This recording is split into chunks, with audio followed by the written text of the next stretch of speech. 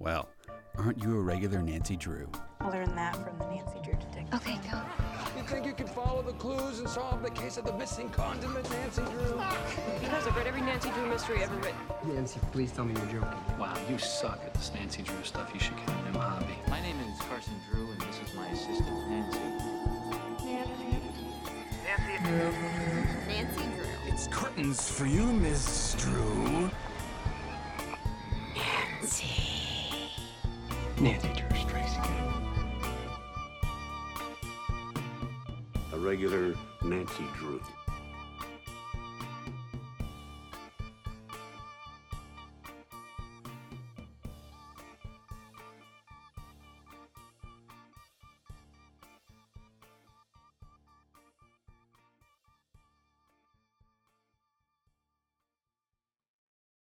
Hello, regular Drews. Hello, everyone. Welcome to episode 61. Yes, today we are going back to the Her Interactive games, which is very exciting because we've started with an earlier one of the games in the series. Yeah, this is number 3, Message in a Haunted Mansion. Yay! This was it was only released in November of year 2000. November 24th, so right before Christmas. This was their pre-Christmas game release.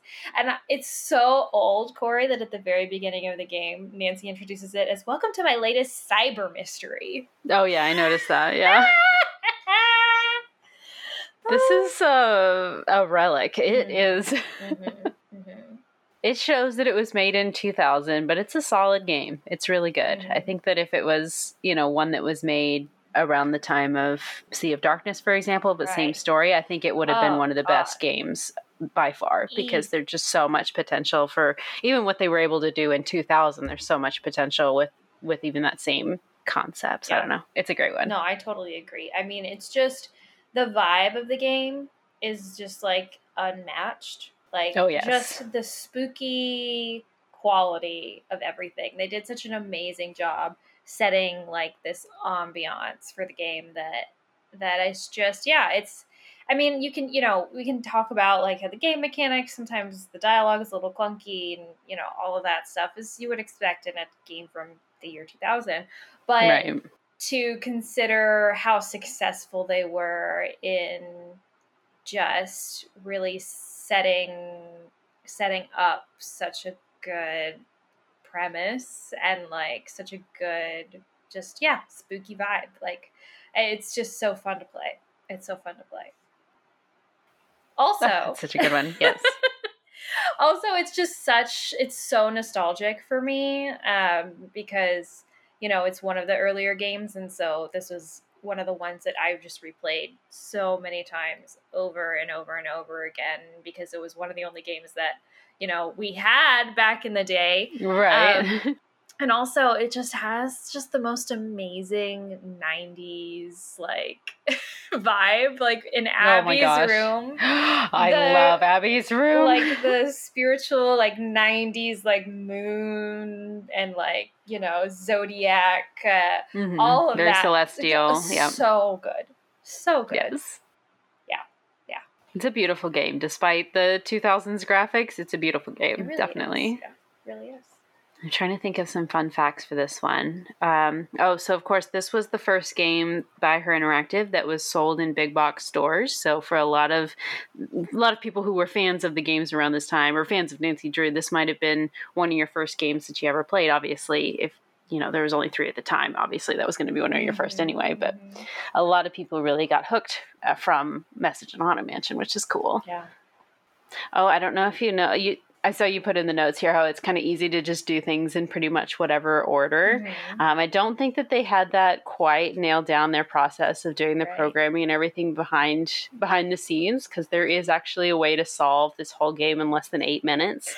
I don't know if you knew that. Is it just to solve the Diego puzzle on the stairs and then you just go? That's one of them, yeah. Pretty much all you really need to do is everything that happens after the tapestry moves. Like, there's a few conversations that you can trigger to get that done in the first, like, couple minutes, and then from there you just solve the end puzzle. And there's nothing in the programming stopping you from just, like, going and doing the end puzzle within 10 minutes. So an easy game to speedrun. Yes, exactly. I think it's the fastest one to speedrun, actually, even faster than Secrets Can Kill, which... if you play that one just normally, you can do that in less than an hour if you go fast enough. So, yeah. Yeah. I mean, it's a short game overall anyway. It's not super long. I think, I obviously I didn't speedrun it in preparation for this episode. Right. But I think overall it still took me 2 hours maybe? Right. Maybe. Yeah. Yeah. It's not a long one, which is characteristic of the games of the time for sure, but it's still a shame because it's such a good story. Yeah. Yeah. It is, of course, based off the mystery story by the same name. Let me read the description for that. When Nancy, Bess, George, and Nancy's housekeeper, Hannah Gruen, travel to San Francisco to help Hannah's friend renovate a charming old Victorian mansion, they encounter possible ghosts, a legend of hidden gold, and greed. So, sounds pretty much exactly the same. Except just Hannah wasn't in game, and Bess and George. Right. But yeah. We should read that one. Oh, we should. I do really want to eventually read more of those 2000s Nancy Drew mystery story books because the covers are just so iconic on those, Mm-hmm. Oh, yeah. I love them so much. And those are the ones I read a lot of too because I would check them out from the library and just so much nostalgia. I feel like more exciting things happen in the book because I'm sure there's many different covers, but the particular cover that I have, Nancy's on the roof of the Golden Gardenia and she's is falling off. Yes, yep. Yes, yeah. Sounds very exciting. So fun. Okay, so 3 words for this one. Oh, Phoenix. It's got to be Phoenix. Phoenix. Yeah. San Francisco. Oh, like the bird, the phoenix. I'm sorry. My brain, I just played Shadow Ranch, so my brain is on Phoenix, Arizona. I'm sorry. Okay. Yeah, no. When the eye of the Phoenix is in your hand. Yes. No, I Phoenix the bird. Phoenix Thank the you. bird. Yes, that's perfect. Okay. Maybe antiques. Yes, antiques. I'm just trying to think of words that capture the vibe, Because I could say San Francisco or gold or whatever, but I feel like that's not really relevant. Yeah. You know what I mean? I mean, it is, of course. Construction. Construction. Yes. That's it. Carpentry. That's it. There we go. Ooh, Phoenix, antiques, construction. That's the vibe of this game. So, and also, I mean, we talked about it before, but spooky. Yes. Phoenix, spooky antiques and spooky construction. There you go. Perfect. That's the game. Spooky construction. Okay. So let's just start talking about, the general gist of the game before we start diving into the specifics. So kind of these older games in general are much different than the newer ones, of course, obviously. But you still have a junior and senior detective choice at the beginning of the game, which I am lame, and I always choose junior detective because I'm just not interested in having a hard time solving puzzles. You get a task list too. Exactly. It's just much more guided or whatever. Mm-hmm. But in this game, there's no center of operations and there's no little menu down at the bottom. There's no cell phone. Yeah, no task list that you can just access whenever, although Nancy does have a notebook in her suitcase that you can check periodically. That does kind of offer some guidance and some directions on people you should talk to and things that you should do. But no dedicated checklist, which makes me sad. I love the checklist. I think that might be one of my favorite mechanics. Oh, games yes, is absolutely. The checklist. I don't think that really started until I'm trying to think. Well, I mean, there's sort of a little bit of one Scarlet in the museum and Scarlet Hand, but that's just for in game as your museum task list, your duties there. But I think Ghost Dog was really the first one because Nancy has that little PDA that she carries around. Right. And she has one on there. Not that you can really check it off either. Because I think the actual, like, check, that's done. Yeah, that didn't come in until much later. Right. Yeah. Yeah. I'm trying to think. Anything else about, like, how the game works you want to talk about? No, I think everything is pretty much once they get to Message in a Haunted Mansion, pretty much everything is like pretty smooth, pretty much in line with everything else from then on. Yeah. Like I know in Secrets Can Kill, like you don't even have directional arrows; you just use the magnifying glass for everything, which is so disorienting. Yes. But no, otherwise it's just our classic stack of books where we get the menu and you start the game and select your junior, senior, and then it just starts. You're just thrown right in. Yeah. Okay. Yeah. So that's kind of my big critique of the game. We can talk about it a little bit more. Is that you are just kind of really thrown in, and and there is not a whole lot of introduction. So the premise of the game is that we learn that Nancy is visiting San Francisco to stay with Rose Green, who is a friend of Hannah's. And Rose has recently purchased a historic San Francisco mansion and has been plagued by mysterious accidents during the renovations. Classic plot, classic setup. Somehow it's always renovations being sabotaged. It's always sabotage, but here we are. And so Nancy is visiting under the guise of helping finish these reservations, helping Rose finish. But she's actually going to be investigating these accidents as Hannah has asked her to. But I think even Hannah was like, don't tell Rose that you're doing this, because she didn't want, she wanted to help Rose like subtly without Rose being aware of it even, which is interesting. How does Hannah know Rose? I know Rose used to live in River Heights, but I guess since they lived in River Heights, everybody knew each other. That. Maybe that's something that they go into in the game and they just cut for the sake of the... something that they go into in the game that they cut for this. You said it again, didn't I? That's okay. I think it's something that they go into in the book for the, and cut for the sake of the game. Yeah. Right, probably. Oh my gosh. But so once we are in the game and exploring, the mansion is like huge. It's massive. I mean, it's got to have at least 6 bedrooms, and the bedrooms are large, like massive. And I don't know if this was just because of the way that they had to do animation at the time or like navigation. I don't know how the system worked or whatever, but they're so big. Nancy's bedroom is just massive. And then there's like a sprawling first floor with like this beautiful grand entry hall and like this double staircase. And there's a basement. There's a bar in the basement, which is very fun. It's kind of like saloon style, which is a little weird, considering that it's supposed to be from the 1920s, right? Or maybe no, it was pre-1920s. It's Gold Rush. No, I think it's late 1800s. Yeah, so okay, maybe that makes a little bit more sense in my brain. I guess, but still, that's just what we see. There's still, I mean, because of all the scaffolding and the renovations, it's implied that there's a lot more to this house that, I mean, there could be double the number of bedrooms, which is just what we see is massive alone for an old Victorian mansion in San Francisco. So it's so pretty. Yeah. But okay, this is a question that I had about this whole place. Yeah, there's supposed to be all these renovations going on. But it seems pretty finished to me. Like, I mean, I know, like you mentioned, we can't see everything, so it's possible that, like, I don't know, the kitchen's not done or something. And obviously, that would it probably isn't, That would obviously be a big roadblock to opening. But it does seem kind of like you could just open. Like, there doesn't, like... There doesn't have to be a kitchen. Right. Like, there's, like, this, like, at least you have at least... one room finished, and you have all like this massive grand.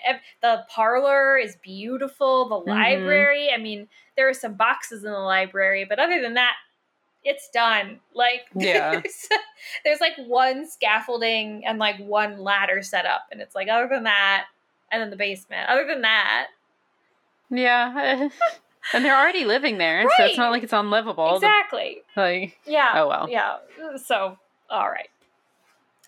But yeah, so it's massive, and it's also very like explorable. Like you definitely feel like there's something about like the long hallways and just a lot of different nooks and crannies that I feel like you can just look at. It's not necessarily vital to continue to get through the game. Right. And so it just feels, it's like, I don't know, something about the older games had like such a way of like really creating a setting that is just explorable for like being explorable like for its own sake. And it's just so good. Yeah. But so all the different places we can explore is Nancy's room, Abby's room, all the different hallways, a secret attic room we can get into, the Great Hall, the living room kind of parlor area, a downstairs hall, the dining room, the basement, and then there are some other hidden areas that I don't want to mention just yet right off the top because I don't want to create any too big spoilers here. If you haven't, you gotta have the secret passageways. Yeah. Yeah. We unfortunately do not ever leave the mansion, which I think is a little sad. I think that if this game were created, more recently, we would probably have a smaller explorable mansion, and we probably would have a couple locations out in San Francisco that we could explore definitely as well. Yeah. If it were a modern day game, we would definitely have like Nancy's sent into town to do some chores or to run some errands. Right. And there would definitely be stuff like that. There would 100% be like some cafe or coffee shop or something. Somewhere in Chinatown that we have to go to like get some information about Gumbo Fu or something. Oh my gosh, and like opening a puzzle box or something. That would be so good. Some food puzzle where we go and we get some snacks or so. Oh, it would be great. Yeah. I love it. See, now my brain's just going. It's like thinking about how we could, remaster this game. Yeah. What else could we do to it? There would definitely be a mini game of some sort in the basement. There would be more secret passageways throughout the mansion. A couple more that you could find. There would have to be a little bit more action and excitement, I think. There's really only one moment of like true excitement in the game, and that's always the fire for me. Other than that, even the ending is a little flat, I think. But we'll have to talk about that when we get there. Of course. Let's talk a little bit about the characters. So throughout the game, we meet and interact with a few different folks. We have, of course, Rose Green, who is the primary owner of this mansion, and she divvies out some tasks to Nancy, and her location is the dining room. So to talk to her, we always have to go to the dining room. We also have Abby, and she's the co-owner of the mansion, and Abby is a spiritualist and into tarot, astrology, and ghosts, and we can talk to her by knocking on her bedroom door on the second floor. And then we have Charlie, who is the young, inexperienced handyman that Rose hired for a bargain. He's also a college student, and we can talk to him in the basement where he's working. And then we have Louis Chandler, a local antiques dealer who is using Rose's library for research in exchange for his advice on the restoration of the mansion. And then we have our phone characters, who is Bess and George, Hannah, and then some chick named Emily. I think this is the only game where we actually get to talk to Hannah, isn't it? I know. I can't remember another game. I mean, sometimes we can call and we like hear the message, like the voicemail, machine, at their home. But you don't actually get to talk to her, right? But like you could have like an actual conversation with Hannah, which is very exciting. I was very excited to do that. Corey, who is Emily? Who? I'm sure this is revealed better in the book. Okay. I'm sure that they go into it somehow. She's just some friend of Hannah's. Yeah, I mean, like, we do learn eventually that she's, like, some kind of journalist, and that she does research, and she, like, travels and stuff, and she helps us with our case, but, yeah, it's very unclear, like, how we know her, but it's just like, oh, yeah, Emily's in town. Call Emily. Talk to Emily. Emily can help you. It's like Hannah, I think, tells us that, and it's like, what? Who? I think it's just maybe she lives in San Francisco and Hannah's like, yeah, I have this other friend that lives there. Call her if you need anything. Or maybe she's closer to Nancy's age. I didn't really I did not understand. Sense of an age. I did kind of think, and I don't know what your opinion on this, but I did kind of think she was supposed to be a Mildred Wirt Benson kind of a character. You think so? Definitely. That's cute. It did seem like she was just kind of like jet setting, and from her voice, she seemed to be an older person to me, but I don't know. But yeah, it's kind of unclear. But I could see how she could be. And And yeah, and she's a journalist. And so it just felt like there were some, you know, some maybe like inside jokes there going on, or some references going on there, you know? Because where did she go at the end? Was it Central America? Yes, yeah. Okay. Yes. That feels very Mildred-y. Mm-hmm. Okay, interesting. Mm-hmm. Yeah. Mildred-y, that's not. Mildred-esque. Mildred-esque, there we go. Yeah. That just sounds like mildewy or something. That doesn't evoke the best connotation. Sorry, anyway. Yeah, no, that's okay. But yeah. Anything else I want to say about the characters? No, I think that's... Okay.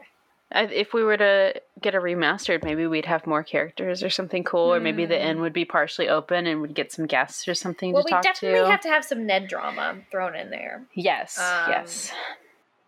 I'm trying to think of what original Ned drama we could add in. Maybe like, none at all, because Charlie's already... Oh, that's what we should say. Oh. Charlie is the voice actor. Who will voice Ned for the rest of the series, because I don't think we meet Ned for the first until Treasure in the Royal Tower, the next game, right? Yeah. No, he is. He's in Stay Tuned for Danger. We can call him. Never mind. Oh, you're right. Is it the same actor, though? Oh, I gotta look now. But yeah, the guy who voices Ned voices Charlie in this one. He'll voice Ned for the rest of the series, but for some reason It's Ryan Campbell. Who is not the same guy. It's Scott Carty who did. Yeah. Yeah. Yep. Yeah, so it's a different voice actor in Stay Tuned. Interesting. So yeah, maybe we don't even need Ned in this one because he's already technically in it. So. I was going to say maybe he was like in San Francisco and then he leaves and then Nancy comes to visit San Francisco and he's like annoyed because they missed each other, and he was like, if you had told me you were coming, Nancy, I would have delayed like my leaving. Right.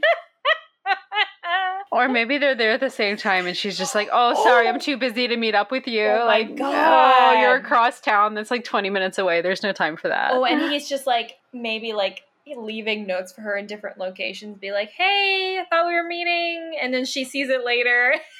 Oh my gosh. Perfect. That would be funny. Okay, anyway.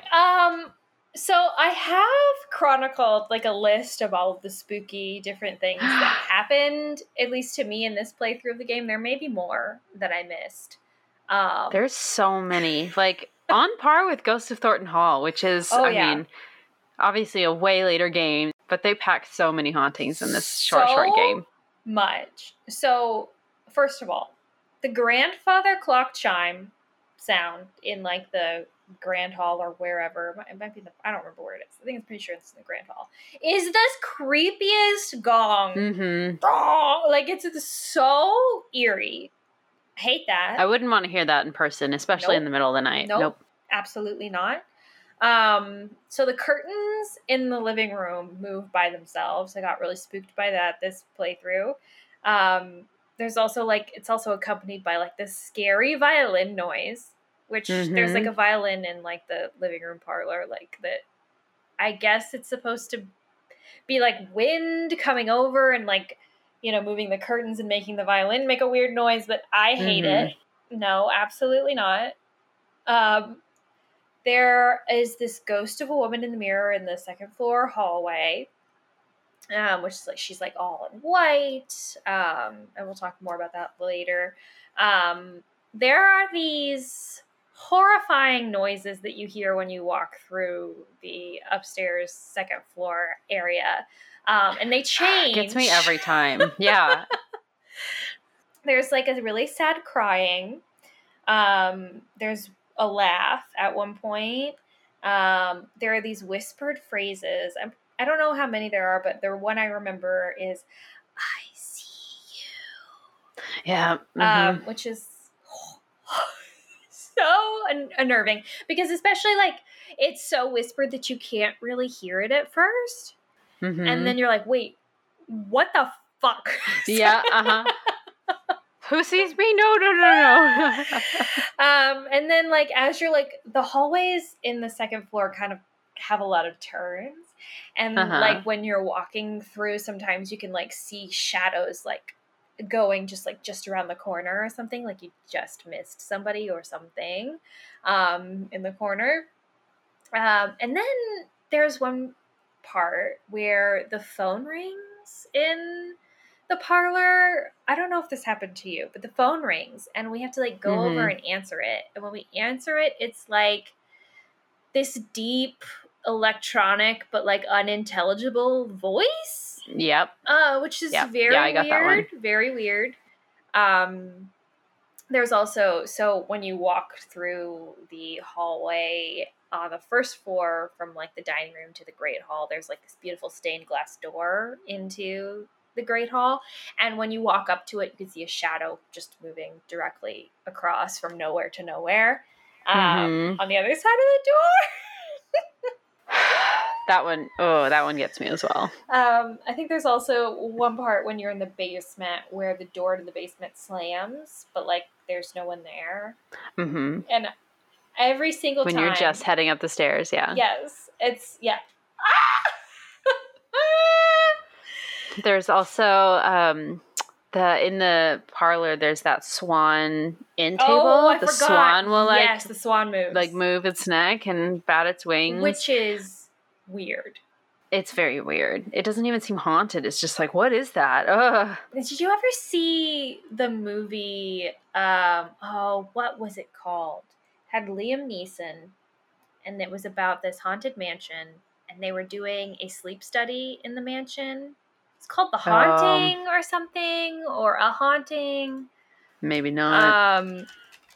It was definitely one of those movies that I should not have seen so young. Oh, no. Okay. Yes. I definitely did not see it then. It's called The Haunting. And there are these creepy, like, cherub faces in, like... Nope. in this wooden bed.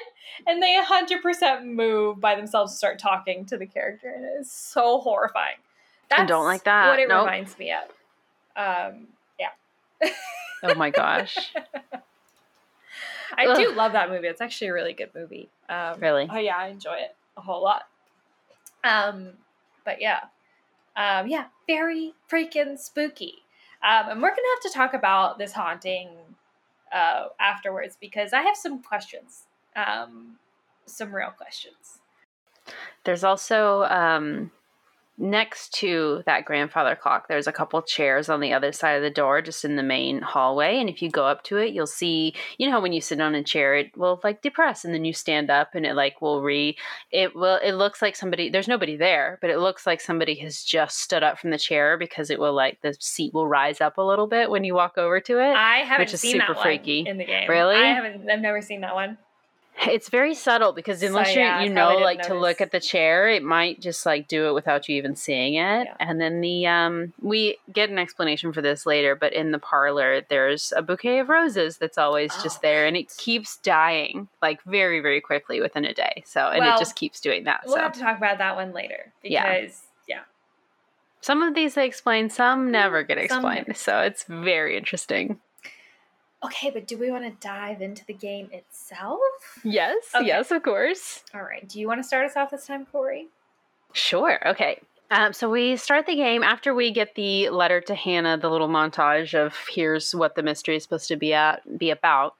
We start off in Nancy's room. We can start kind of exploring and moving around now. Like you said, the room is absolutely massive and it's decorated in what was a very popular style at the time that this mansion was built. It's this Oriental design with lots of like tapestries and there's, you know, little statuettes and everything. It's very pretty. They've decorated it very well. We can explore a few things in the room. There's Nancy's suitcase and notebook, of course. Like I said, there's a beautiful tapestry hanging on the wall in the room. And there's actually a poem like stitched onto this tapestry that's very elaborate, but it's clearly like coded instructions for something that we'll need for a puzzle later in the mystery. There's also something like on Nancy's bedpost, because it's this beautiful, massive 4-postered bed. There's like something that we can't get open. There's like something that we can tell that it moves or comes apart in some way or something, but we can't actually get it to open up yet. And we do also, there's some in Nancy's room, but as we move around the mansion, we find that there are these Chinese characters on a lot of different objects or Hanzi. And we'll, of course, need those a little bit later on in the mystery as well, but we'll look around and we'll find lots of, and if you click on something, Nancy will usually tell you what the translation is as well. Yeah, which is interesting. Mm-hmm. That's actually something that's only for Junior. In Senior mode, she doesn't make a comment, if you know. Oh, okay. Mm-hmm. All right. That makes much Just more to make sense. it a little bit more obvious. Of like, hey, you need to write this down and take note of what this means for later. Yeah. Next, we can go into the hallway. We find a vent that, for some reason, Nancy wants to open it, but we can't actually get it open. There is a dumbwaiter, but it's broken. There's just like, you can tell that the rope has been cut if you open the little door to it. And there's just a bunch of random portraits around. There's just a bunch of like construction stuff as well. So like we see some boxes in the corner and a ladder next to the boxes and some painting equipment and stuff like that. Yeah. I did just want to make a quick comment about the art. It does seem like a lot of the design in Nancy's room is like super intentional, right? Like it's very cohesive or whatever. The hallway art is not, and I just don't understand what the vibe was. Like what it just doesn't seem well designed. Like why are they all portraits? Like why, or like weird, like there's a couple weird landscapes. It's just like doesn't seem like you're really going for anything. No, there's no clear theme. It's just random people. And it's like a hodgepodge. They're just kind of randomly hung everywhere in weird patterns and different time periods. And yes, it's very weird. Not that having a large collection of photos hung on the wall would look bad, but it's just like necessarily. Why? But it's just it's too eclectic in a way that doesn't make any sense. Right. Yeah. It would have been maybe better to just have just like wallpaper and just no paintings in some of those places, you know? Or just like one big painting or something, you know, something more simple, understated. Yeah. Yeah, definitely. So, definitely. Very interesting decor, but I mean, they're still in process of getting it all set up, so. Not the final product. I shouldn't judge. Or maybe it is, because some of these rooms are already being lived in, but whatever. Hard to know. Actually, Abby is already living in her room, which is just down the hallway from Nancy's bedroom.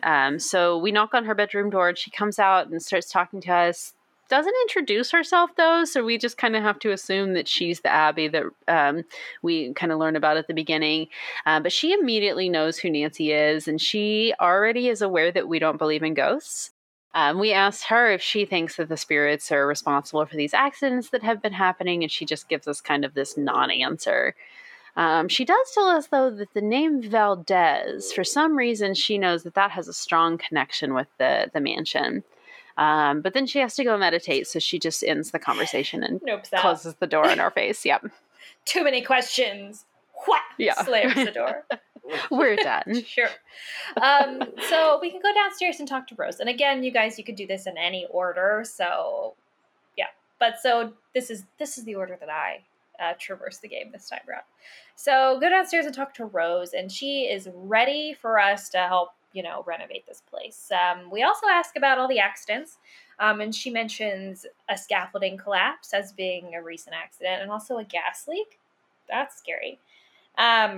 She also tells us that all of the records of the house were destroyed in the Great San Francisco earthquake years ago. We can ask about, all the different characters in the house or whatever, and she mentions Charlie, who is working on the renovation as well. She thinks he's cutting corners, but she can't complain about it because his rates are cheap. Okay, seems like you could maybe still complain about it, but okay. And also that Charlie just showed up out of the blue one day, and it was weird because it was just like 20 minutes after she and Abby were talking about hiring someone to help them with the renovations. Little convenient. Interesting. So our first task that she wants us to complete is fixing a little part of the floor in the corner of the dining room, which we can go do. But she also says, and also Abby is going to be putting on a seance tonight. Ooh. Perfect introduction to a spooky game is to talk about a seance and build up the fact that we get to go to a seance later. I love it. Very spooky. Excellent. I also know that this was the first game for a lot of people. It was also the last game for a lot of people because a lot of parents in the 90s were not okay with this seance scene. And I've heard that from a lot of fans that have rediscovered it as an adult. Like, I remember my mom was not okay with that scene. So. Wow. Yeah, I don't think my parents knew about that. Really? Yeah. Probably for the best. Probably for the best. I probably would not have been allowed to continue if they knew that that was in there. Yeah. Oh, man. So different points of interest in the dining room. We can look inside like this china cabinet, I guess. In the drawer, there's a letter from Rose's insurance company that says she recently increased the coverage for fire and earthquake insurance to the mansion. And also that she's the sole benefactor. Interesting. There's also sitting on that same, I think it's a china cabinet, is a schedule of when all the people are around in the mansion, which is very helpful because we can use this to know when we can go and snoop in people's rooms.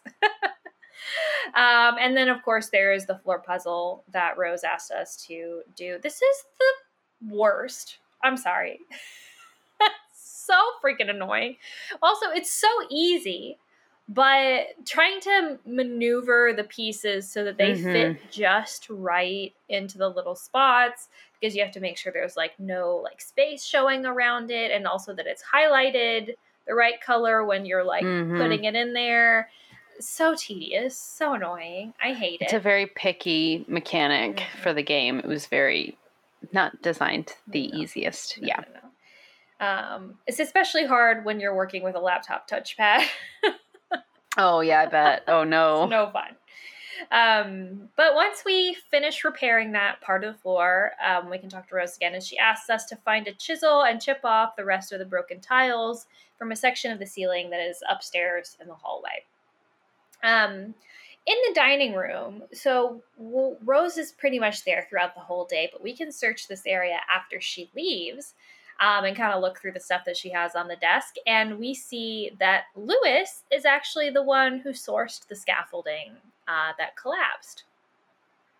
Interesting. Maybe it's not Charlie cutting corners. Why is Lewis buying things for the renovation if he's just there to source antiques and furniture for them? Well, I don't know. We don't know that he bought the scaffolding. He just found it, right? So... But why is it his job to find the construction material? You know, like you'd think that that would be the construction crew's job or the owners of the... Yeah, anyway. Yeah, you would think that.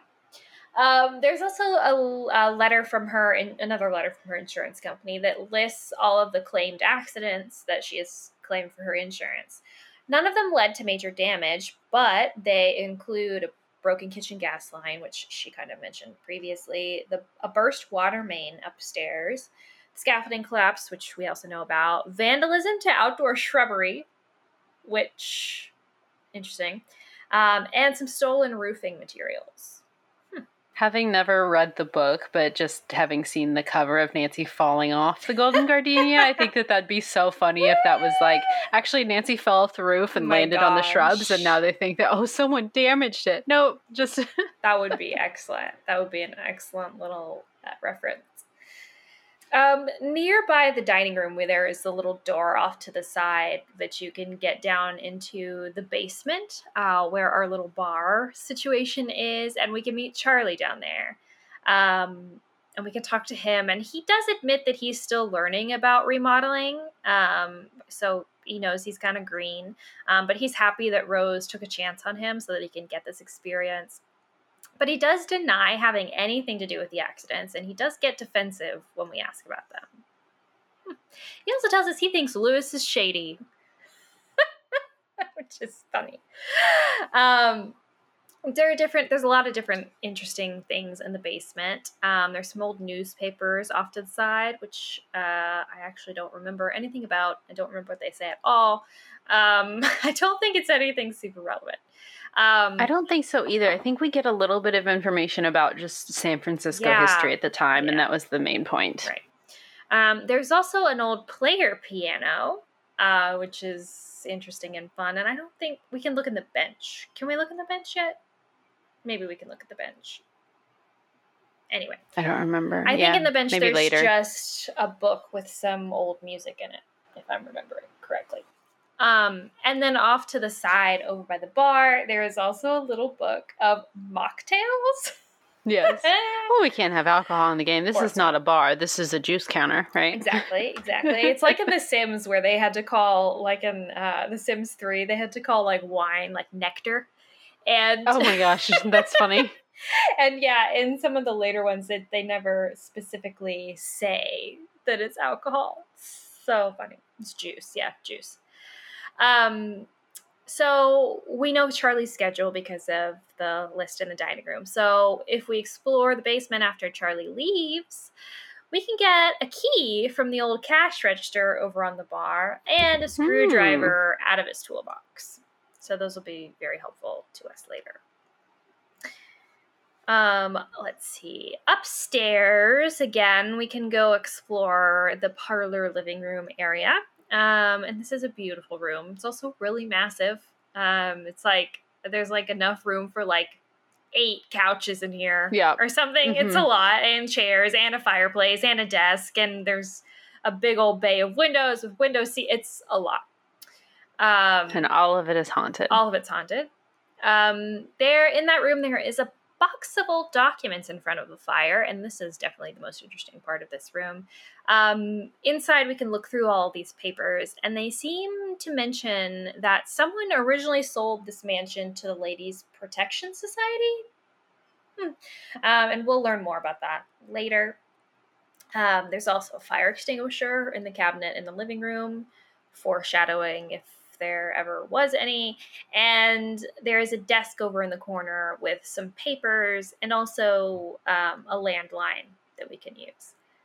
If you explore this desk, there are some letters like down in like a little drawer part of it where Rose is, I guess, corresponding with a friend of hers, someone named Hugh Stratemeyer. I did not catch the last name. Oh my gosh. Why did it? It's spelled funny. It's spelled like STRADDEM. Oh, okay. Or something. Yeah. I didn't think anything of it. Oh my gosh. Yeah. So that's a little. That's fun. I like that. Yeah. Who is Hugh supposed to be then? I don't know.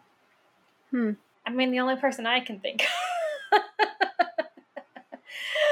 is Hugh Miller, but it's not him. Even that's a different spelling. Yeah. Because it's not the H-U-G-H either. No. Yeah. It's H-U-E. I think it's H-U-E. Yeah. H-U-E. It's weird. Hugh Miller is H-U-W. Yeah. Okay. Yeah. That's funny. Interesting. So Hugh, it's a reference to you if you're listening to this. They spelled it wrong on purpose, and you were probably an infant at the time that this game was literally. I don't know how old he is, but oh, so funny. So we can use the landline and call our phone contacts if we want to. I did call Emily at this point, and she gives us some information on the decor of the place because, we mentioned that our room is, Asian inspired or whatever. And she mentions that she recently researched Chinese dragons, and so she knows some Chinese characters. This is where we learn about the Hanzi or whatever. So she is a very useful phone contact for us. Then there's this little door off the back of this parlor that leads into the library, and this is where we can meet and talk to Lewis. He's not very forthcoming in this first meeting. He doesn't even seem to know about the accidents when we ask him about it. And he's like, I'm too busy. I'm, doing stuff. I'm sorry. I can't talk right now. And that's really all we get from him right now, which is interesting. Too busy to know about the accidents, but not too busy to be ordering scaffolding, which is not even part of his job. Interesting. Also, how could you not know about the scaffolding collapse if you literally were the one who sourced it? We're in charge of that, yeah. But okay. If a gas line bursts in the house, you'd think you would notice because they'd be like, hey, everyone evacuate. You need to leave so you don't die. I'm too busy. I don't remember that. Okay. The library is very fun to explore. There are a bunch of different reference books scattered throughout the shelves that we'll need later. There is a fireplace with some missing tiles on it. And if we wait until Lewis is gone, we can search through his laptop, which is excellent. But question, he leaves his laptop here? Different world back in 2000. So to get into his laptop, also, you can get into his laptop by playing a game, a mini game. This was weird to me. Yeah, it's weird because that's not even back when computers were, first created. It wasn't like you could just do a quick mini game and get into the computer. You still had to have a password, They repeat this in Scarlet Hand as well, where you have to navigate the maze to unlock a computer. And especially in the later games, a lot of times not a lot of times, all of the time, because that's how it works, you'll find the password, written somewhere else around, or like you have to decode it or something. No, the password for this is saved on the laptop itself. So the point is you have to do the maze. Right. And then that unlocks the laptop, and then you get the password for the laptop so you can use that in the future so you don't have to do the maze, which is bizarre. Yeah. I don't know. Anyway. No, it is bizarre. And also, like, the mini maze situation that you have to go through, it's, like, not even an actual maze. Right. It's just a path. Like, there's no way there's no way to fail. You cannot get off of the maze. You just have to follow it all the way through, and that's it. So it's just really, like, a time waster. Like, just, what? But anyway, on his laptop, like you mentioned, you can find a list of, like, passwords to all the things, which is, like, a password to his laptop. There's also a passcode to his briefcase, which we'll need later. So make sure to write that one down. So the next thing we can do is we can go back into the entryway with the big grand double staircase. We do see some massive scaffolding there set up in front of the walls, so we can't really explore that half the mansion. But we do find a chisel here with some of the paint supplies, so we are going to need that later, so we grab that. When we look at the grand staircase in the middle of the mansion, we see that there are these massive golden phoenix busts on the very end. The phoenix eyes all have rubies for eyes, but one of them is missing, so maybe we need to keep an eye out for that later. Also on this staircase, we see that there is a massive chandelier that's kind of hanging in the center of the room, and on the staircase there is the, the anchor where you can tie the rope for the staircase, tie the rope for the chandelier, where you can raise it and lower it using that rope. But if you undo it, obviously it falls to the ground and breaks. So got to be careful with that. And then there are some, at the top of the stairs, there are some banister posts that we see spin a little bit. And actually at the very bottom of the post, there's a letter on each one of them. So if we spin it the right number of times, you can spell out a word. So we need to be on the lookout for which word to put into the banister to do whatever it needs to do with the puzzle to unlock it. Alrighty, so if we remember, Rose asked us to do some work in the attic area. After we scrape off the tiles on the ceiling, we find a locked trap door. Rose doesn't really care that we found this at all, but she does ask us to fix that dumbwaiter that's in the hallway that's broken. So we're able to use the key that we found in the basement where Charlie's working to open the door that goes up to the attic. So we look around in the attic a little bit and we find a ton of old stuff. There is a desk that is locked, so we'll need to come back to that later. But we also find a diary from a woman who is describing that she went on a trip to China, and when she was there, she was given this beautiful old Chinese puzzle box. We do also find just an old iron up there, and we can use that to fix the dumbwaiter. We just tie it onto the rope, and then it makes it work again. Which doesn't seem like a real way to fix a dumbwaiter, by the way. Oh, just tie something heavy onto it. That'll work. That'll do it. I don't think that's what Rose meant when she said fix the dumbwaiter. I don't think she meant jerry rig an old iron to it so that it functions. There's a broken rope, and maybe replace the rope, because I'm sure that the rope is just gonna break again. Right, and it's especially now that it's got an iron, a literal iron tied to it. Oh my gosh.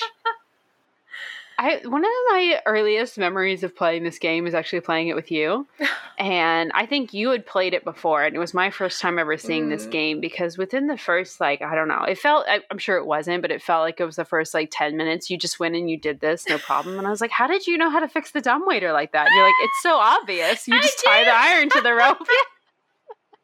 That's just how it works. How else would it work? How else would you fix the dumbwaiter?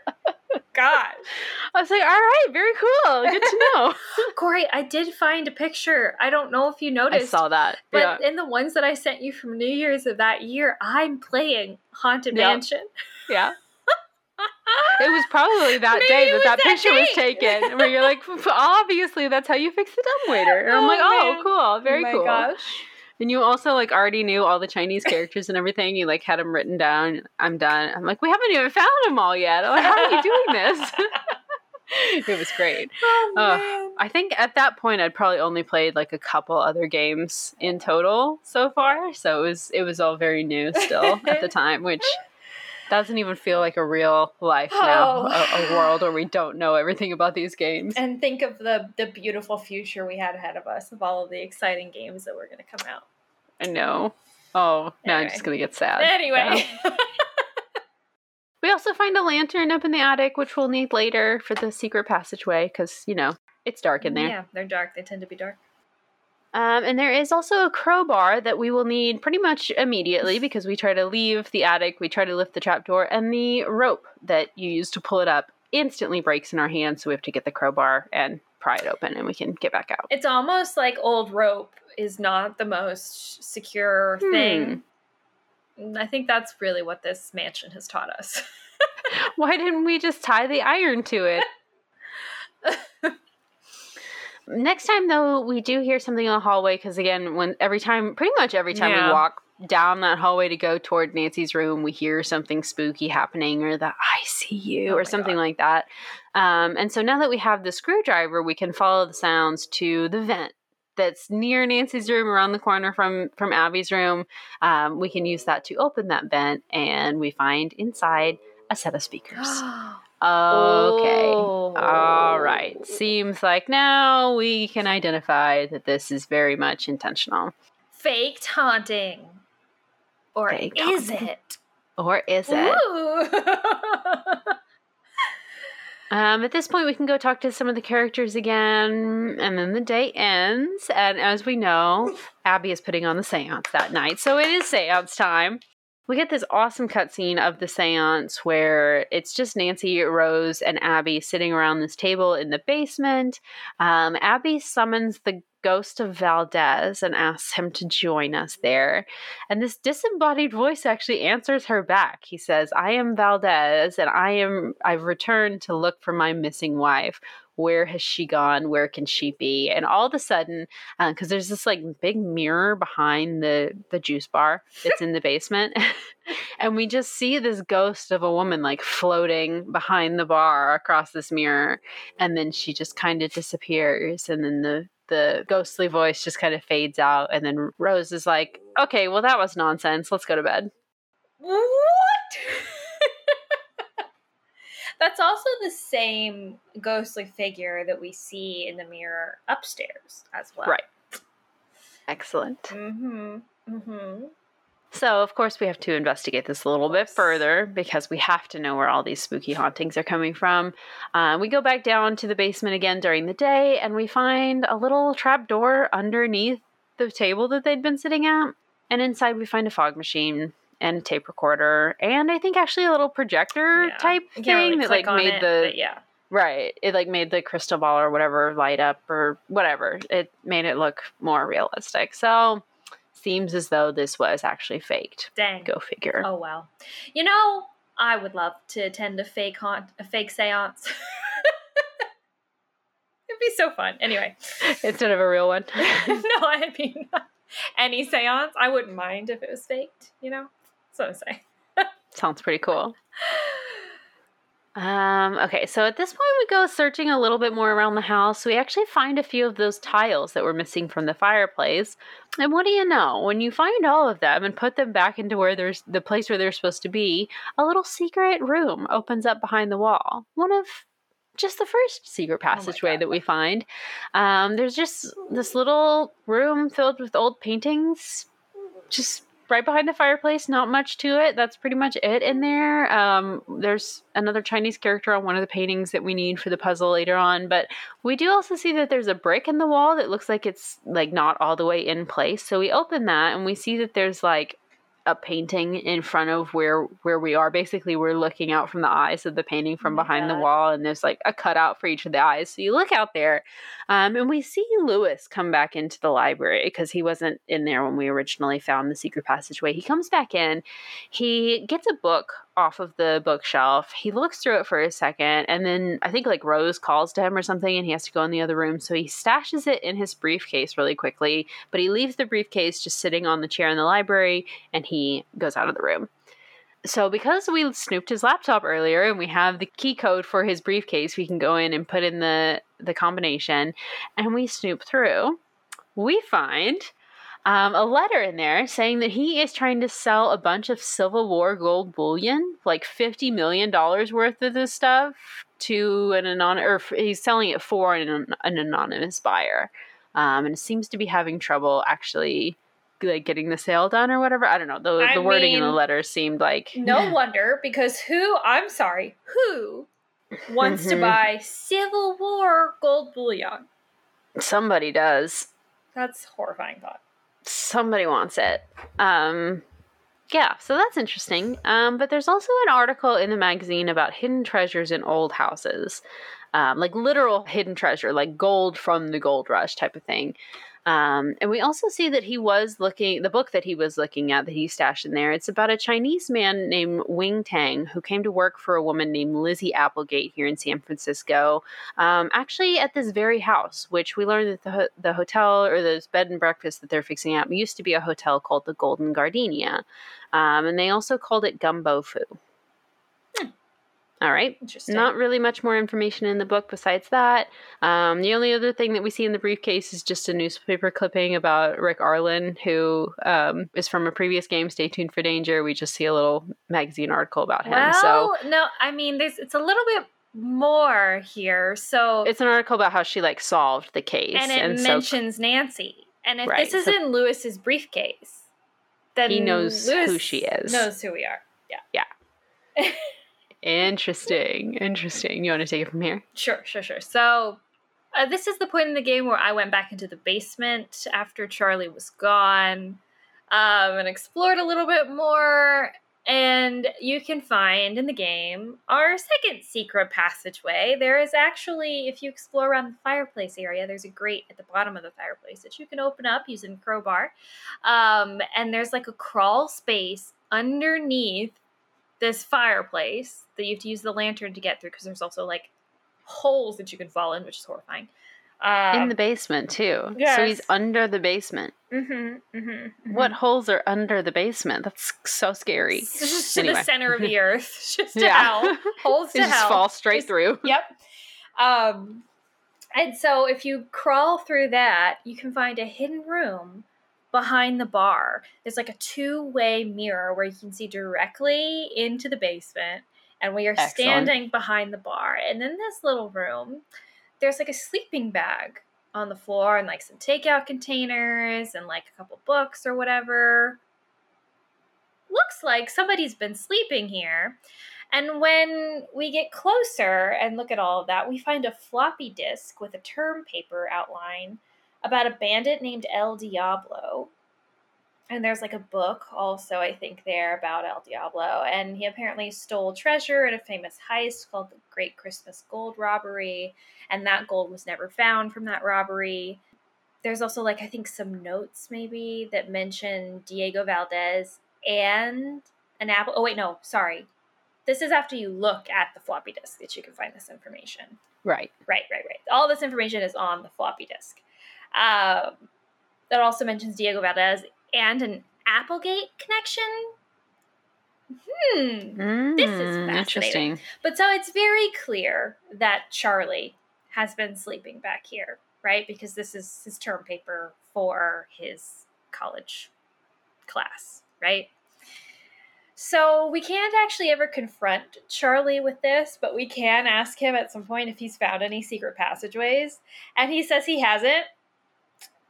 Lying. Interesting. He's lying. Also, we can now open the bedpost in our room with a screwdriver we found and find a little key. And this key will open the desk that's up in the attic.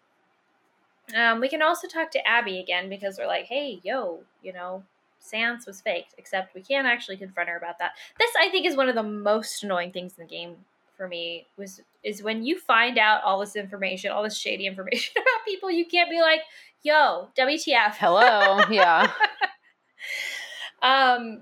we can ask about the crying in the hallway and say that we've heard crying in the hallway, and Abby just says that it's a phantom resident. Can't tell her about the speaker that we found in the hallway. Can't ask her about the seance being faked or anything like that. She does mention that a lot of the furniture and the books that are in the house came with the house when they bought it, which is interesting information. It probably seems like the key that is from our bedpost is original to the house. We can also ask about the box of papers that we found in the parlor. She tells us that she found that box of papers in her room, and she doesn't know a lot about them, but she did find a picture of a woman in men's clothing that was taken on the staircase. Interesting. Very interesting. I thought it was super funny that I just have to mention at the end of that conversation that I had with Abby, she tells Nancy to have a celestial day. Yeah. What does that mean? That's a good one. What does it mean, Corey? What is a celestial day? Every single day is celestial. The sun is in the sky. It's a celestial day. Like, what? What does that mean? Oh, that's amazing. Anyway, if we wait till Abby leaves, we can snoop through Abby's room. And there's a bunch of fascinating things in there. One is just a fun room to be in because of all the decor. But there is a book on Lizzie Applegate in there. And it says that according to legend, this Lizzie Applegate, she was this famous actress in the Gold Rush time. And according to legend, she fell madly in love with the infamous masked bandit El Diablo during her years entertaining at gold mining camps. And it's rumored that she joined his gang of thieves and was present at the Christmas gold robbery of 1878. Also in Abby's room is a bunch of sound equipment that plays the spooky noises that we've been hearing in the hallway. Go figure. Yeah, Abby is haunting this mansion. It's not necessarily the ghost of Valdez. Okay. There's also a book on faking spiritualism, which is just like, yeah, okay, perfect. Yeah. And a two-way mirror that looks into the hallway. And this is the mirror that we saw the ghost lady walk into. So we can pretty much guess that Abby has set up this projector situation, another projector situation, to make it look like a ghost is walking through the mirror from inside. Right. This does make me think that maybe she knew about the secret passageway behind the... I was going to say, we need to talk about Charlie's whole situation later. We definitely do. And his relationship with Abby. So, yeah. Okay, so now that we have the key to the locked desk from our, bedpost in our room, we can open up that desk in the attic. And inside it, we find a torn music sheet of this song called The Bandit's Treasure. There's also like a letter that states that someone named E. Valdez owned the Golden Gardenia and is letting their employee, Wing Tang, go because the Golden Gardenia is closing. So we already know that this building is the previous Golden Gardenia Hotel. We can call Emily to get some information on the area's history because, of course, that's super relevant now that we found all of this information. And she tells us that Lizzie Applegate did open a hotel in the area named the Golden Gardenia. She also tells us that phrase that we read from the book that was in Lewis's briefcase, Gumbo Foo, sounds familiar, but she can't remember what it means, but she'll ask her friends about it because I guess she has friends who might know. Also, I don't know if this was just because of the time that I called Emily about this or if this happens every time. So when I called her and I was literally talking about Gumbo Foo and the Golden Gardenia and everything, I hear the door behind me in the parlor shut. Does that happen to you? I think that I don't know if it has to be that specific conversation, but I think it can happen while you're on the phone. Yeah. Right. Another excellent haunting. So creative. I thought it was Lewis coming in or leaving the library or something, and it must have been overhearing the conversation. Yeah. Anyway, I don't know. Yeah. Let's see. Okay, so now that we've found this sheet music from upstairs in the desk, we can go play The Bandit's Treasure on the piano in the basement. And when we do that, the top panel in the piano opens, and inside is another torn piece of paper that looks like it came from the torn music in the attic. And if we overlay those two pieces of paper, like over the lyrics, we can see that there is a message on the original sheet music that says to find Diego on the stairs. It's like instructions. Interesting. I wonder what that might mean. Do you want to tell us? What did we have to do with 5 letters on the banister? What has 5 letters in it but Diego's name? So that's what we do. We go and we put Diego's name into the banister on the stairs.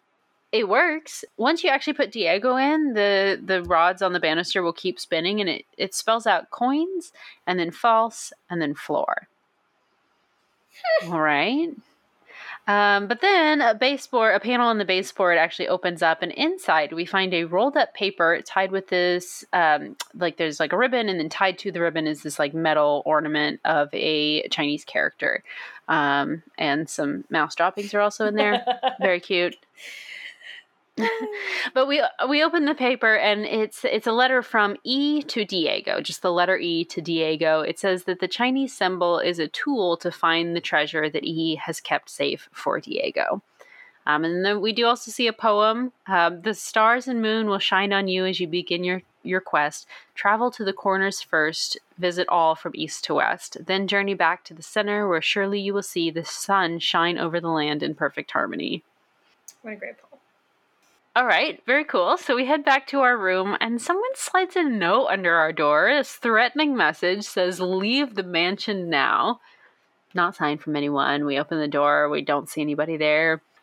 All right, so we go back down to the parlor, and this is that big moment you were talking about earlier. We go in. I think we just need to go talk to Lewis or something, but the whole room is on fire. Well, not the whole room. Not quite. Well, there's a blazing fire going on in the center of the room. Actually, that box of papers that was sitting in front of the fireplace earlier that was talking about the Ladies Protection Society, was the source of the fire. So that was lit on fire, and now the rest of the room is slowly going up in flames. So Nancy has to run, get the fire extinguisher, and put it out before the rest of the mansion goes up in flames. We do that successfully, though, and then we go speak to Rose about this. She says, you know what, this is just so discouraging. Maybe we should just cut our losses before it's too late. I did have that insurance on the fire policy and everything, so maybe I could talk to Lewis. He knows so many people in this industry. Maybe he has a client that we could sell this place to and get it off of our hands. Maybe something to think about. We do learn, though, that the fire department thinks that the box caught on fire because it was too close to the fireplace in the living room, that maybe something like a spark flew out from one of the fireplace screens, and that's what caught the box on fire or something like that. And Rose says, I had Charlie, or it was his job to buy a new fireplace screen so that embers can't fly out of the fireplace and set fires like this, but he didn't, or, she kind of blames him for this fire happening. Right. At this point, though, we do still need to figure out what gumbo foo means. We still haven't translated that fully. So we go ask around to see if anybody knows. Nobody really knows. We talked to Lewis, and he asks us, wait, where did you hear that phrase? That's kind of weird that you would bring that up. And she's like, what? I read it in a magazine or something somewhere. And he's like, yeah, it means House of Great Books. Because, during the Great Fire in San Francisco, people would store old books and old documents and anything that was paper but really valuable. They would store them in certain houses to save them from the fire. And so those particular houses got the name Gumbo Foo during this period of time where these great fires are happening. It's very convoluted and not super believable. But he gives us this explanation, and we're like, all right, sure. And then we go talk to Rose again, and she tells us that, hey, there's this fall festival or whatever going on in town. So we're actually all going to go to that, but you can't come. So you're going to stay here. You're just going to be alone in the house for a little while. And also, there was this tapestry in your room, not the one with the poem on it, but there's another one in the room that she's like, oh, by the way, I took it down to have it cleaned. And also a letter came for you. So I just put it up in your bedroom. And we're like, okay, great. Thanks. Thanks, Rose. So we go up and we see that the letter that came is from Emily, and she tells us that her friend was able to learn the meaning of Gumbo Fu. It actually means Gold Treasure Mansion. So Lewis lied right to our faces. Yeah. But right to our face, yeah. Why would he do that, Plural. Corey? Why would he lie about something like that? I just Why don't would he believe lie it. about gold in an old San Francisco mansion? Yeah. So also, that spot where Rose took the tapestry down from, we see that there's actually like a wall puzzle behind where that tapestry was. And obviously we didn't notice it before because the tapestry was there. So we're able to go over to this puzzle. It is a Chinese zodiac puzzle. So we just have to click on the animals in order of what they actually appear in the Chinese zodiac. And after we do this, a wall safe opens up behind it. We have to enter all the correct Hanzi characters in order based on that poem on the tapestry that's hanging in our room and based on all the characters that we found throughout the mansion. Corey, is there gold in the safe? Is there gold in the safe? Is there gold in the safe? Do you want to tell them what else is in there? No, there's no gold in the safe. But there is something quite special in there. It's the last will and testament of Elizabeth Applegate Valdez. What? Who? Mm-hmm. Now we get it. So she and Diego Valdez were married, and she left him almost her entire estate, unless he died or was missing for a year after her death, in which case her estate would be liquidated and passed to the Ladies' Protection Society, which we know, based on the papers from the box in the parlor, is what happened. So, okay, so E is Elizabeth Applegate. Elizabeth Applegate owned this place. She was a part of Diego Valdez's gang, and they executed the Great Christmas Robbery, and there's this missing gold, and she's saying that she kept gold missing for Diego, and now there are these instructions. All right, we get it. We're about to find the Christmas gold, the Christmas robbery gold. In the safe, there are some love letters from Diego to Lizzie. He happens to mention that he gives all of the money that he's stolen from his crimes to the poor. So, because he has to be a likable outlaw. Don't worry, y'all. He's a good guy. And all the Civil War gold that he has was stolen from the bad people. It's not actually he's not. He's a benevolent bad guy. He stole the gold from the racists, so don't worry about it. Yes, he's the Robin Hood of Wild West outlaws. I guess so. So then we can use the little gold ornament to, I think, open something. I forget. Yeah, you have to use it to click on one of the puzzles. Yeah. And we do a little quick flip puzzle, which the poem in Lizzie's letter to Diego from the stairs is the solution to. And a slider puzzle to open this little pyramid, which is this Chinese puzzle box. And inside that, it is a tiny little ruby.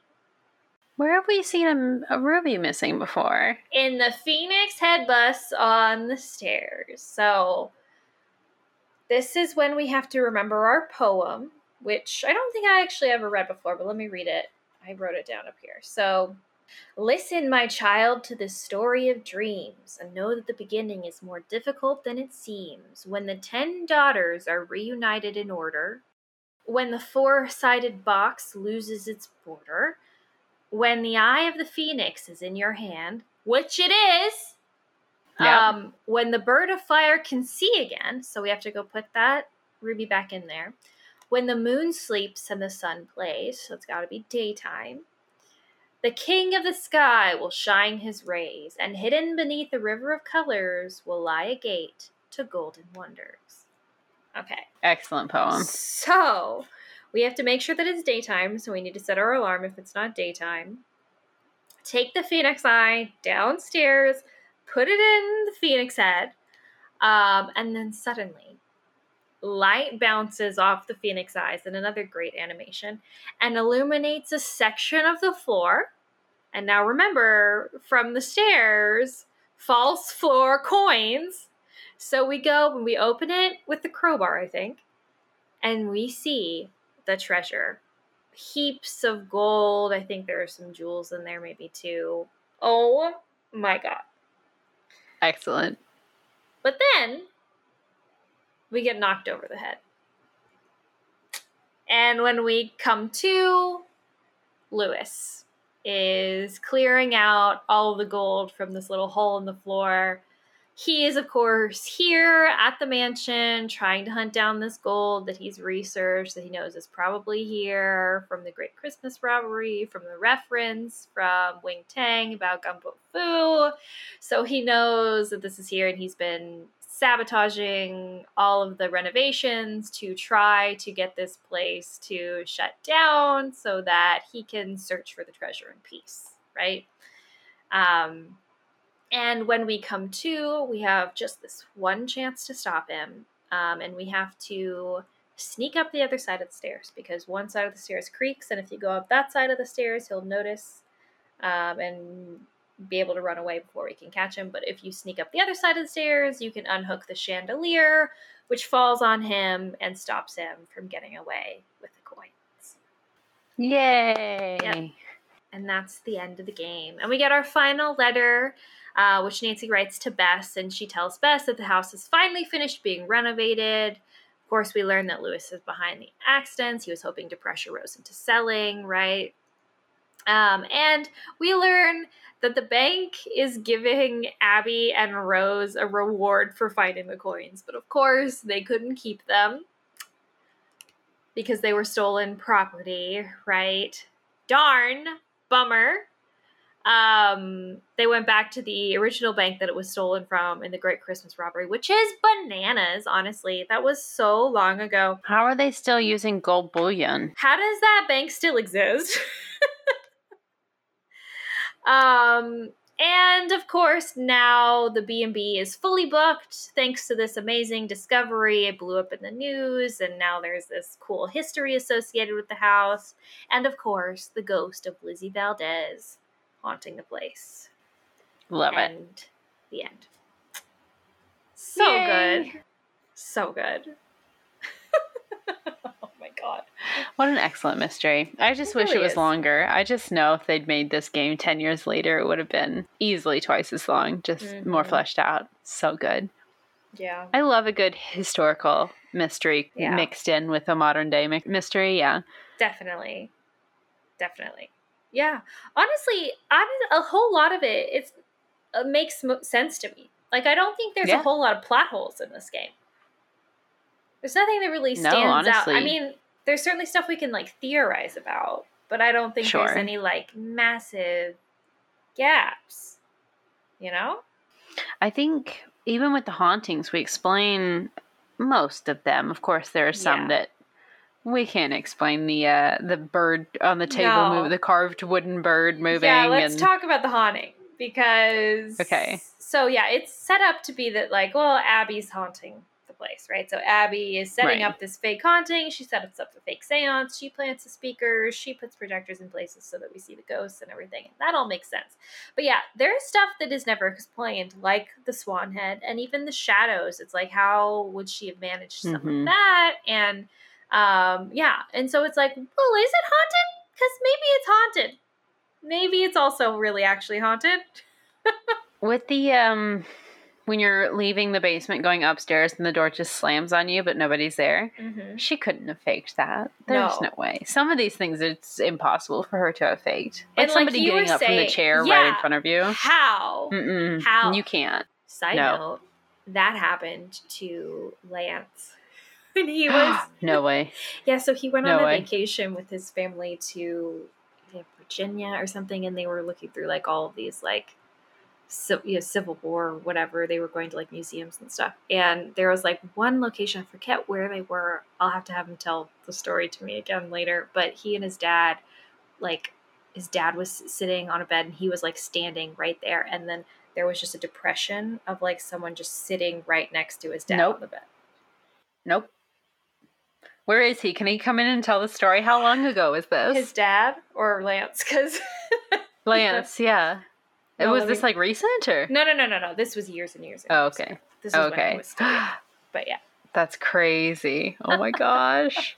Oh, I would have cried. But like, how do you fake that? How do you fake that?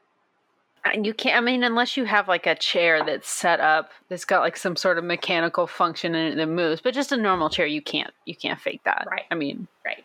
That's just a chair. So, I don't know, man. I don't know. I think the game missed an opportunity here to kind of hit that a little bit harder. Because it is really spooky and everything, but they never really take an opportunity to be like, you know, leave anything, purposefully say that things may be open-ended. Like, there should be a point in the narration where, like, or like in dialogue where Nancy's talking to Abby at the end, or be like, you know, well, how did you do this part? And she's like, what are you talking about? I didn't do that. I would like that, or, you know, or like in the final letter to Bess or something, Nancy being like, I mean, some of it I just still can't make sense of, you know? Mm-hmm. Something like that. Something to that effect, because that would have just been like that. Chef's kiss, you know? But yeah. I would have liked some spooky dream sequences as well, where maybe she's dreams something scary. Ugh. She should dream about the great Christmas robbery. She's yes. She sees it somehow. Go down. Yeah. Yes. That would be amazing. Mm-hmm. Oh, that would have been so cool. And they also don't really mention, I mean, Abby talks about finding that picture of the woman dressed in men's clothing. But of course that's supposed to be Lizzie Applegate, right? But there should be more about that, as like, we see the ghost of a man. No, it's actually Lizzie Applegate, and Nancy could be having dreams about it, and then she realizes there's actually Lizzie. It would, yeah. That's amazing. Yeah. Okay, speaking of Abby faking some of these things, or all of them, most of them, we see, well, obviously from her upstairs bedroom, she has that two-way mirror that she can, like, there's like a panel she can open it, and you can see out into the hallway with the two-way mirror. Obviously, we figure out she uses the projector from inside the room to do that. You kind of hinted at this earlier. How does she do that in the basement when Charlie's living in that room that's behind there, which is where she would need to set up the projector? Right. So is she fully aware that Charlie's living there, or did she somehow miss a sleeping bag and a whole setup that somebody has? She's got to know. It's my theory that she's got to know. But she makes it seem like she has no idea. She's like barely even aware that he exists, almost. Like, oh, that's Rose's job. If Charlie needs something, tell Rose. Like, well, so we also have to think about, too, the fact of what Rose mentioned at the beginning, where she said, like, she and Abby were talking.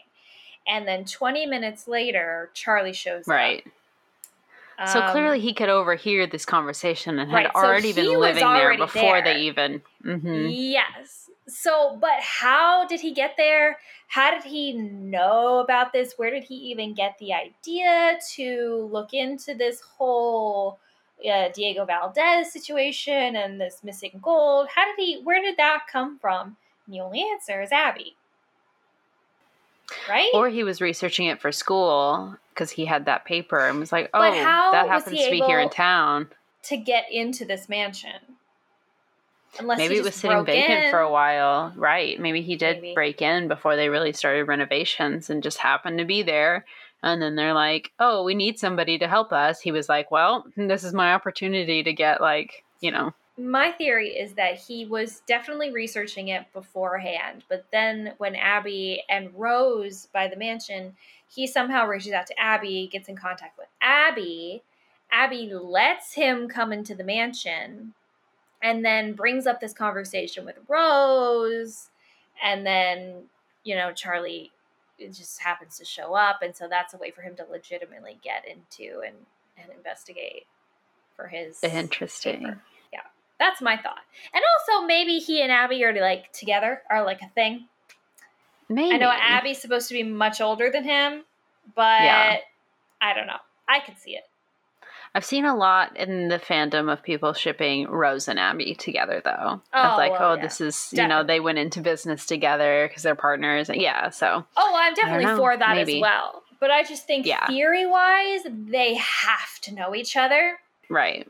And also, if they do know each other, why would she just let this random kid into this? Like, what's in it for her? You know what I mean? Right. And I think the only way is if he is like romancing her. Sure. I mean, because he doesn't have any money. Or he's related somehow. He can't pay her. Right, maybe he's related to her. But, like, what's in it for her? Like, why? I mean, unless he gives her the idea that she should fake this haunting to drum up business. Maybe. And then, hey, I'll help you with the haunting. Maybe he built the table in the basement for her to use in the seance. Maybe. Well, that's a good theory. Maybe. Just trying to think, because you don't really see any ways out of the mansion other than obviously the main front door, which we can't leave anyway because the whole game is set inside. But I mean, surely there must be some side doors and back doors somewhere, but maybe there's got to be. Maybe not a secret Maybe passageway. that's why the shrubbery was damaged or whatever, because he had to like cut some of it away to get to the secret passageway on the side of the house. Maybe. That's a stretch, but maybe. I don't know. Yeah.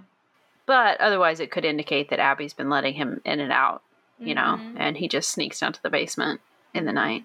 Yeah. I mean, so the secret passageway or the secret room behind the bar opens up through that tunnel underneath the fireplace into the basement, but it also opens up in like a secret panel in the wall in the hallway above the basement. And so he could be coming in and out through there, but he would still have to get to that hallway somehow. Right. He's got to be. Yeah. Very interesting. Now we got to read the book for sure. I know. My gosh. Hopefully it explores that a little bit more. That's funny. Yeah. Well, anything else we want to discuss? Oh, wait, I have something. So, okay. So we've talked about how this mansion is massive, it's beautiful, all of this stuff. Please explain to me how Rose and Abby afforded to buy this place, even pooling their money. We don't ever know what Rose has done. Maybe she's, she has family money or something. But we learned from Hannah that Abby was the drama coach in River Heights. Yeah. So she certainly doesn't have enough money to buy this place, even in the year 2000, which I know, was a different time in real estate or whatever. But even then, this place would have been so expensive. So, I mean, millions of dollars. Millions. Like, who knows? Maybe Rose just had some money. Maybe one of them got an inheritance, or maybe they got a massive loan. Who knows? Maybe. It says Hannah mentions that they pooled their life savings, and I was like, unless they've each saved like $5 million. Yeah, I don't see it. I don't know, but yeah. Anyway. I don't know. I keep thinking of ways to remaster it. If this game were to be made today. Yeah. Yeah. What, do you have any other major thoughts? No, I'm just thinking about going and doing more San Francisco things. Yeah. I'm almost thinking back to the one, the Girl Detective book, where they started in San Francisco but ended up in Hawaii, where Mildred got kidnapped or whatever. Because that has a fun little Mildred reference as well. Yeah. Trade When Danger. Oh. That sounds right, but that's such a dumb name. I'm sorry. None of those titles were good, so... Trying to think what else. No, just more expansion on the Lizzie Applegate mystery. Have a midnight dream about her or something. Yeah. I don't know. Yep. Where she's trying to tell Nancy, reach out through her dreams, tell her, explain that she was in love with Diego and where the gold came from, and yeah. Maybe we find a trunk in the attic or something with her clothes, like all of her disguises and stuff. That would be interesting. Maybe we could do like a dress up Nancy thing, like in Phantom of Menace in her old clothes. Oh, that'd be cool. And this is what Nancy would wear if she was an actress back in the 1800s. And this is what Nancy would wear if she was trying to commit robbery. Stagecoach robbery? I don't know. Yeah. What is the term? Was it a train robbery? A train robbery? I don't know. Anyway.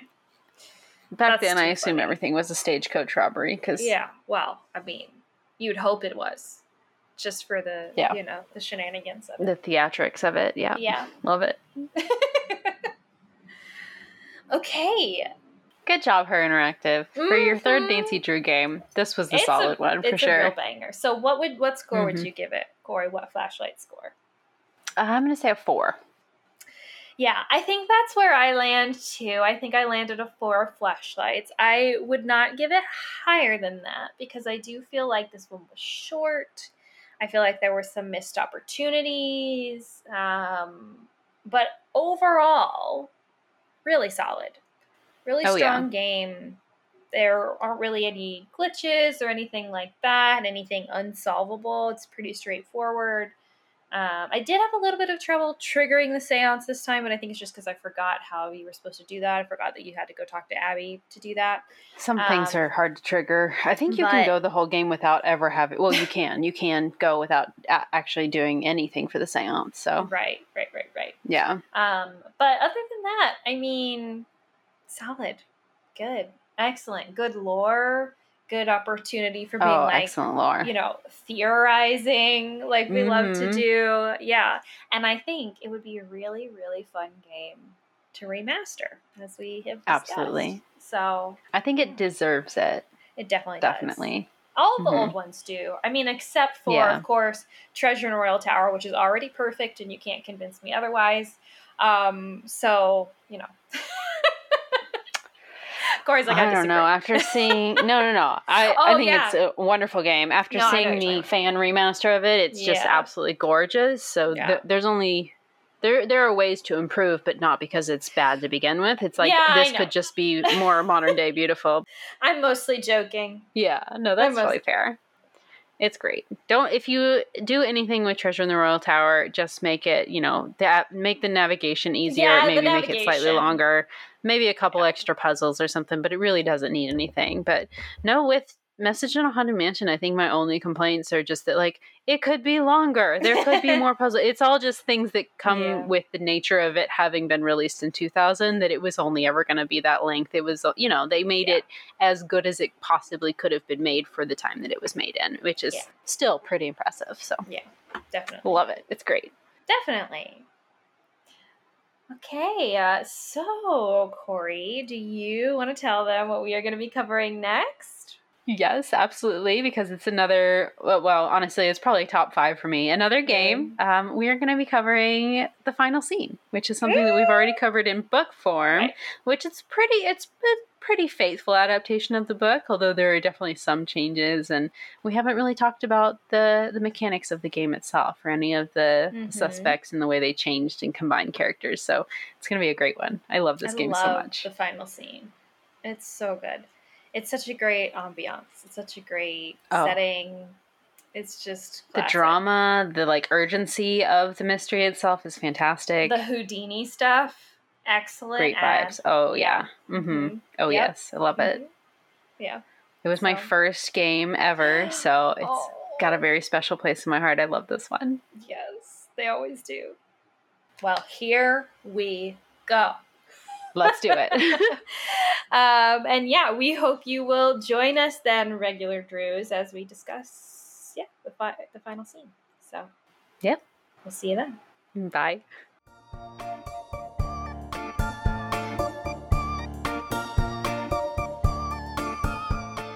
Thank you for listening to Regular Nancy Drew.